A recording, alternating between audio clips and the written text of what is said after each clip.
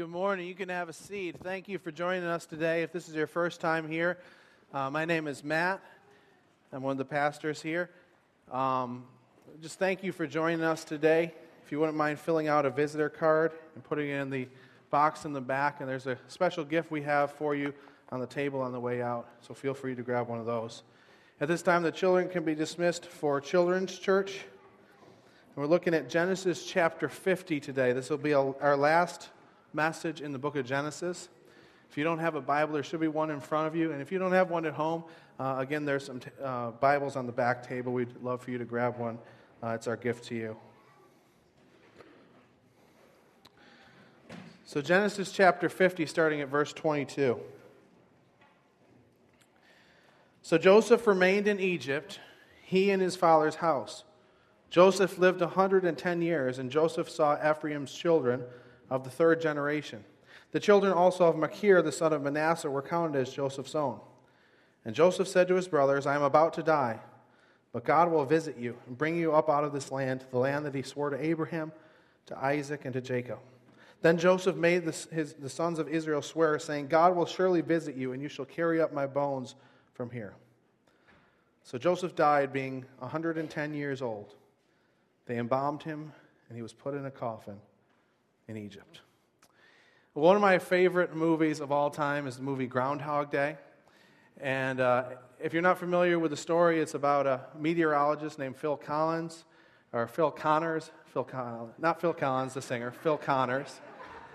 And Phil Connors is assigned to go to Punxsutawney and see the groundhog, see if the groundhog sees his shadow.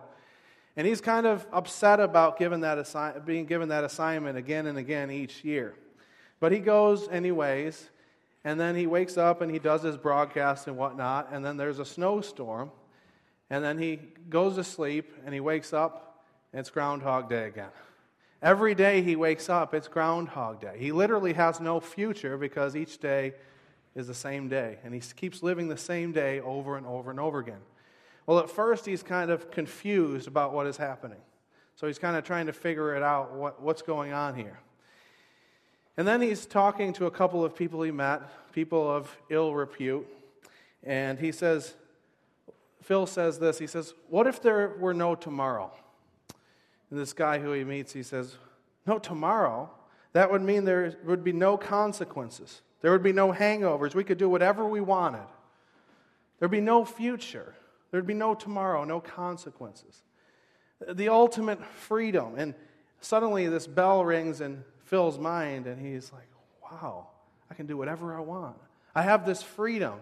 And so he started to enjoy his freedom. He went around just doing these reckless things. He drove drunk. He stole from some people. He was womanizing. He was just doing all these reckless, crazy things because there was no consequences.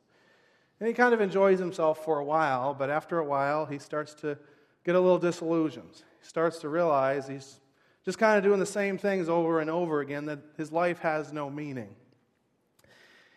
And then he starts to get depressed. He gets so depressed that he tries to kill himself a number of times. But each time he wakes up, and it's Groundhog Day once again. I think that is in many ways the way that many people in our culture behave. As if there's no tomorrow. As if there's no future. As if there's no life after death. And initially there's this type of freedom involved in that kind of reasoning, that there's no consequences, that I can do whatever I want, that I can make my own identity. But as we go along, we soon get disillusioned as we see that our lives have no purpose.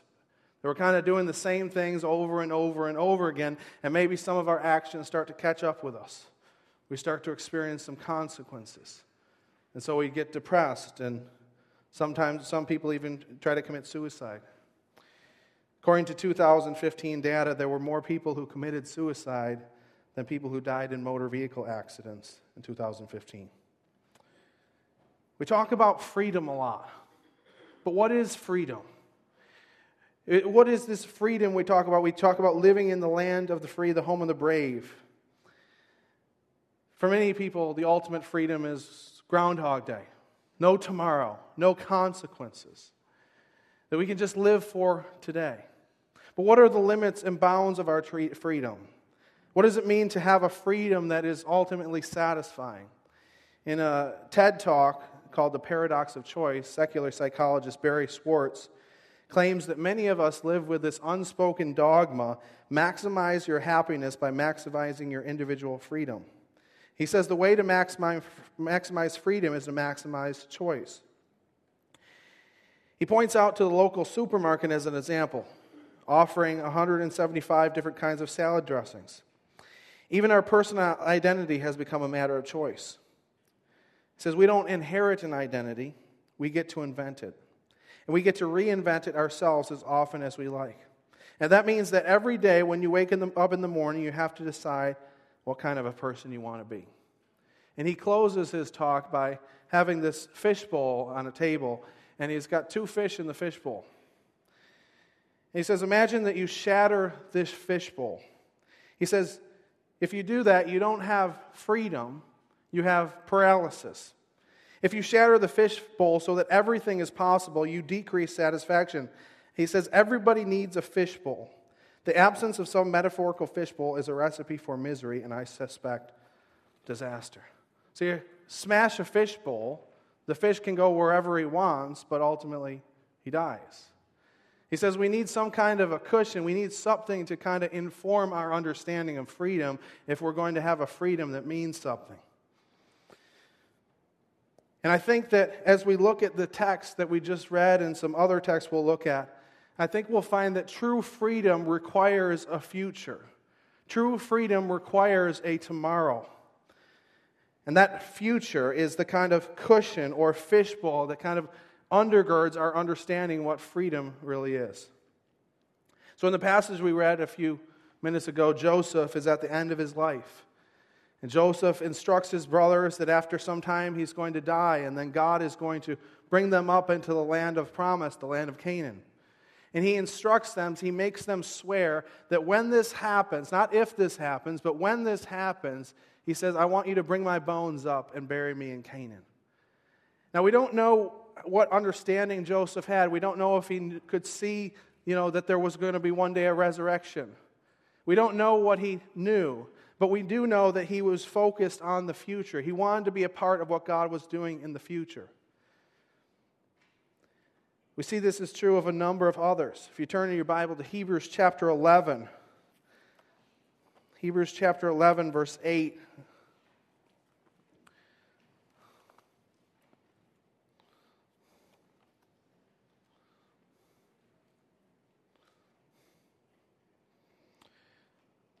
It says, by faith Abraham obeyed when he was called to go out to a place that he was to receive as an inheritance. And he went out not knowing where he was going. By faith he went to live in the land of promise as in a foreign land, living in tents with Isaac and Jacob, heirs with him of the same promise. For he was looking forward to the city that has foundations, whose designer and builder is God. By faith Sarah herself received power to conceive, even when she was past the age, since she considered him faithful who had promised. Therefore, from one man and him as good as dead were born descendants, as many of the stars as the stars of the heaven, and as many as innumerable grains of sand by the seashore. These all died in faith, not having received the things promised, but having seen them and greeted them from afar, and having acknowledged that they were strangers and exiles on the earth. For people who speak thus make it clear that they are seeking a homeland. If they had been thinking of the land from which they had gone out, they would have had opportunity to return. But as it is, they desire a better country. That is, a heavenly one. Therefore, God is not ashamed to be called their God, for he has prepared for them a city. By faith, Abraham, when he was tested, offered up Isaac, and he who had received the promises was in the act of offering up his only son, of whom it was said, through Isaac shall your offspring be named. He considered that God was able to even raise him from the dead, from which, figuratively speaking, he did receive him back. By faith, Isaac invoked future blessings on Jacob and Esau. By faith, Jacob, when dying, blessed each of the sons of Joseph, bowing in worship over the head of his staff. By faith, Joseph, at the end of his life, made mention of the exodus of the Israelites and gave directions concerning his bones. By faith, Moses, when he was born, was hidden for 3 months by his parents because they saw that the child was beautiful and they were not afraid of the king's edict. By faith, Moses, when he was grown up, refused to be called the son of Pharaoh's daughter, choosing rather to be mistreated with the people of God than to enjoy the fleeting pleasures of sin. He considered the reproach of Christ greater wealth than the treasures of Egypt, for he was looking to the reward. By faith he left Egypt, not being afraid of the anger of the king, for he endured as seeing him who is invisible. By faith he kept the Passover and sprinkled the blood, so that the destroyer of the firstborn might not touch them. By faith the people crossed the Red Sea as on dry land, but the Egyptians, when they attempted to do the same, were drowned. By faith the walls of Jericho fell after they had been encircled for 7 days. By faith Rahab the prostitute did not perish with those who were disobedient, because she had given a friendly welcome to the spies. And what shall I say? What more shall I say? For time would fail to tell me of Gideon, Barak, Samson, Jephthah, of David and Samuel and the prophets, who through faith conquered kingdoms, enforced justice, obtained promises, stopped the mouths of lions, quenched the power of fire, escaped the edge of the sword, were made strong out of weakness, became mighty in war, put foreign armies to flight. Women received back their dead by resurrection. Some were tortured, refusing to accept release, so that they might rise again to a better life. Others suffered mocking and flogging, even chains and imprisonment. They were stoned and they were sawn in two. They were killed with the sword. They went about in skins of sheep and goats, destitute, afflicted, mistreated, of whom the world was not worthy, wandering about in deserts and mountains, and in dens and caves of the earth. And all these, though commended through their faith, did not receive what was promised, since God had provided something better for us, that apart from us they should not be made perfect. So we see Abraham and all the rest of these patriarchs, that they were looking towards a heavenly country. Abraham and the other patriarchs, it says in the text, didn't receive the promises. They received a portion of them, a partial fulfillment, but they didn't receive exactly what they were looking for. They were looking towards a heavenly country. It says in the text that if they were looking towards their own homeland, they would just return. But they were looking towards the future.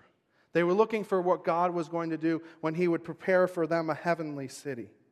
Their whole focus was focused on the future. And we see that they had a type of freedom in the way that they lived their lives. I mean, look at the things that it talks about in verse 34 or 33. They enforced justice, conquered kingdoms, obtained promises. These are the things that we watch in movies. These are the things we think of as the ultimate freedom. And that's the way that they lived their lives, because they were focused on the heavenly reward. They were focused on the future. Freedom requires a future. We're here on Easter, and we're celebrating Easter. And on Easter, we're reminded that true freedom requires a resurrection. The future, how we live the future will change how we live in the present. Tim Keller gives an illustration in his book, Making Sense of God, and he says, imagine you have two women the same age, same socioeconomic status, same education level, same temperament, and they're given the same job. They're put on an assembly line, and they're told to just move one object from one spot to the other. And they're told to do that day after day after day after day after day. Everything is just the same for them. The temperature, the amount of breaks they get, the people around them, everything is exactly the same except for one thing. One woman is given $30,000 a year. The other woman is given $30 million a year. The one who's making $30,000 would probably come in after a couple of weeks and complaining, isn't this boring? Isn't this driving you crazy? Maybe we should just quit this job. It's a terrible, terrible job. But the woman who was making $30 million would come in and probably be whistling as she comes in. You know, just even though it was boring, she'd be happy going about doing her work. Tim Keller says this illustration is not intended to say that all we need is a good income. It does. It does, however, show that what we believe about our future completely controls how we are experiencing our present. He says, we are irreducibly hope-based creatures. We need a future to inform how we live the present. And for those of us who are believers in Jesus, we believe that the resurrection provides us with that future. It secures that future for us. True freedom requires a resurrection. Easter, the resurrection, is the grounds for our future. It's the basis of our hope. If we want to be free, we need to believe in the resurrection. And herein lies the crux of Christianity. The cross of Christ, where Jesus paid the penalty for our sins, and the resurrection, where Jesus defeated sin and death once and for all and gave us new life. The resurrection is a fact that is better attested than most ancient events. Jesus was in the grave for 3 days, and then he rose up, and he didn't just appear to one or two people, but he went and appeared to 500 people, over 500 people. And Paul says in 1 Corinthians 15 that many of these people who he appeared to are still alive. If you're questioning what I'm saying, you can go and talk to them. Hundreds of people who saw the risen Christ. And the disciples of Jesus, many of them were persecuted, and many of them, we believe, were martyred for their faith in the resurrection. It's a historically attested event. Wolfhart Pannenberg says, the evidence for Jesus' resurrection is so strong that nobody would question it except for two things. First, it is a very unusual event. And second, if you believe it happened, you have to change the way you live. True freedom is living in light of the resurrection. So how does the resurrection inform our future? What does it tell us about our future for those of us who are believers in Jesus? Well, it tells us a few different things. First, it tells us that the resurrection of Jesus shows us that our future is secure. Our future is secure. When we think about death and we think about passing on into the next life, I think there's a few different fears that we have. Number one, we fear leaving loved ones behind. But there's a couple of other fears. I think we sometimes fear that the grave is all that there is. The grave calls out that we're insignificant, that we don't matter, that our lives are over, that we're destined to spend forever in the ground, never again to appear, never again to have any significance. And yet the resurrection shatters that notion. It tells us that our future is secure, that since Christ has been raised, we also will be raised to new life, that our bodies won't stay in the grave, but they will rise again to new life. 1 Corinthians 15 says, but in fact, Christ has been raised from the dead, the first fruits of those who have fallen asleep. For as by a man came death, by a man come also the resurrection of the dead. For as in Adam all die, so also in Christ shall all be made alive. But each in his own order. Christ the first fruits, then at his coming those who belong to Christ. If you belong to Christ, you will one day rise again to new life, a perfect and glorified body. It's a sure thing. It's secured by the death and resurrection of Christ. So that's the first thing the resurrection tells us about our future. If Christ has been raised, we also will be raised. And second, it tells us that we need not fear our future. 1 Corinthians 15:55 says, O death, where is your victory? O death, where is your sting? The sting of death is sin, and the power of sin is the law. So the second or third reason we fear death is that we fear what might come after death. We fear a judgment. Maybe we fear going to hell. But the resurrection declares that for those of us who are believers in Jesus, Jesus has paid our debt. Jesus has defeated sin and death once and for all. That sin and death are defeated foes. And in the resurrection, we see that God vindicated Jesus. That God gave a demonstration that Jesus' sacrifice was enough. That He had paid the penalty for our sins. And so we need not fear the future. Because we know as believers that Jesus has paid our debt, that Jesus has defeated sin and death once and for all. And while death may be painful, it loses its sting. It loses the sting of judgment. That's the second thing about our future. Final thing about our future, the resurrection of Jesus shows us that Jesus can handle any problems in our future, that He can handle our future. Romans 8:11 says this, if the Spirit of Him who raised Jesus from the dead dwells in you, He who raised Christ from the dead also will give life to your mortal bodies through His Spirit who dwells in you. That is the power of the Spirit of God who raised a dead man up from the grave, lives inside of us who are believers in Jesus. The power of Christ lives inside of us. And He gives us the strength to overcome sin. He gives us the strength to face any challenge that we might face in our life. He gives us the power of His resurrection. And that changes everything. So the resurrection gives us this glorious future. We have a future that's secure, a future that we don't have to fear, and a future that is infused with the power of God. And what this should do is this should give us incredible freedom. It should give us freedom to live for tomorrow. It should give us freedom to sacrifice for our neighbor, because we're not living for this time. We're not focusing on this earthly abode. We're living for heaven. We're focused on our future. We're not confined to what this life has to offer. We're not trying to fill our own hearts, to satisfy our own souls with everything that we can figure out to satisfy us. We're free to live for God. That's the ultimate freedom. The resurrection gives us freedom. True freedom is living in the light of the resurrection. And the question is, are you free today? Are you really free today? Now, Jesus is alive. That's a historically attested fact. You can believe that or not, but Jesus is alive. But are you alive?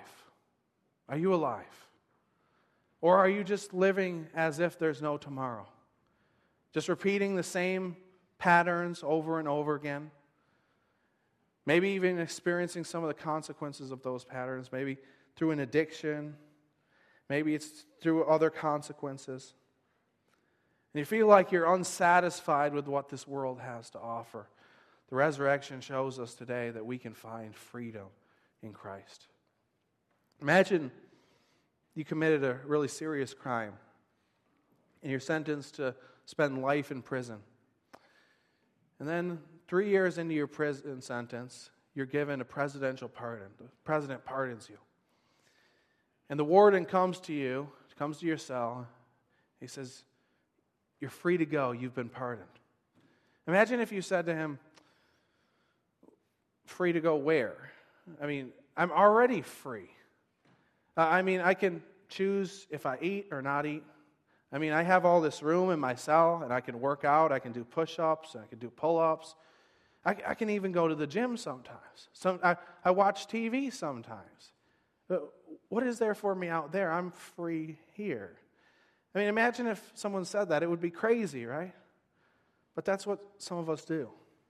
We choose to live in a prison when Christ offers us freedom. We choose to live for today. We choose to live for things that ultimately will not satisfy us when Jesus offers us freedom, a life of fulfillment, a life that never ends, a life that's satisfying, a life that is fulfilling. It's a freeing thought. God loves us so much that He wasn't content to leave us in prison. Scriptures say in Ephesians 2 that apart from Christ, we're dead in our trespasses. But He wasn't content to leave us there. And so He came to the earth, lived a sinless life, died on the cross, defeated sin and death so that we might have a relationship with Him, so that we might have freedom, so that we wouldn't be confined by this life, that we wouldn't be confined by death and the prospect of judgment, but that we could spend forever with Him and we could live a life of significance and a life that matters in loving God and loving those around us. That's the freedom that's offered in Christ. And maybe some of us here are still living in that prison. We're still living apart from Christ. And if that's you, I'd invite you to turn to Christ. The Bible says that we enter into a relationship with Him by turning from our sin in the direction we're going, turning from living for today and turn to living for Christ, trusting in what He's done for us on the cross and in the resurrection. If you'd like to do that, I'll give you an opportunity to enter into a relationship with Christ in just a few minutes. Others of us were believers in Jesus, but there's always a temptation to return to the prison. There's always a temptation to live as if this is the only life that matters. March 2011, there was an issue of New York Times. It features a story about a man, a 51-year-old man named Robert Salzman. Salzman was a convict for most of his life. He had a very rough childhood. And then finally he was released And after he was released, really had trouble adjusting to society. He spent a lot of time in and out of homeless shelters, had trouble finding a job. But then he was riding along on a subway one day, and he met a man whose name was Rashad Ernesto Green. He was a writer and director, and he was looking for someone to play a tough-looking former convict for an upcoming film. Salzman had an audition, and to everyone's surprise, Green chose him to play the leading role in the film. But for the film was, much of it was filmed inside of a prison. And so he would go into a prison, and sometimes he would forget the fact that he was free. And as the one time he was really tired, and so he fell asleep on a cot in the prison, and he woke up, and he was still thought he was a prisoner. He started weeping. And it slowly dawned on him that now he was a free man. He was overwhelmed by the joy of knowing that at any moment he could walk out of that cramped cell and through the prison doors. On the other side of the prison walls, he could enjoy his new life of freedom.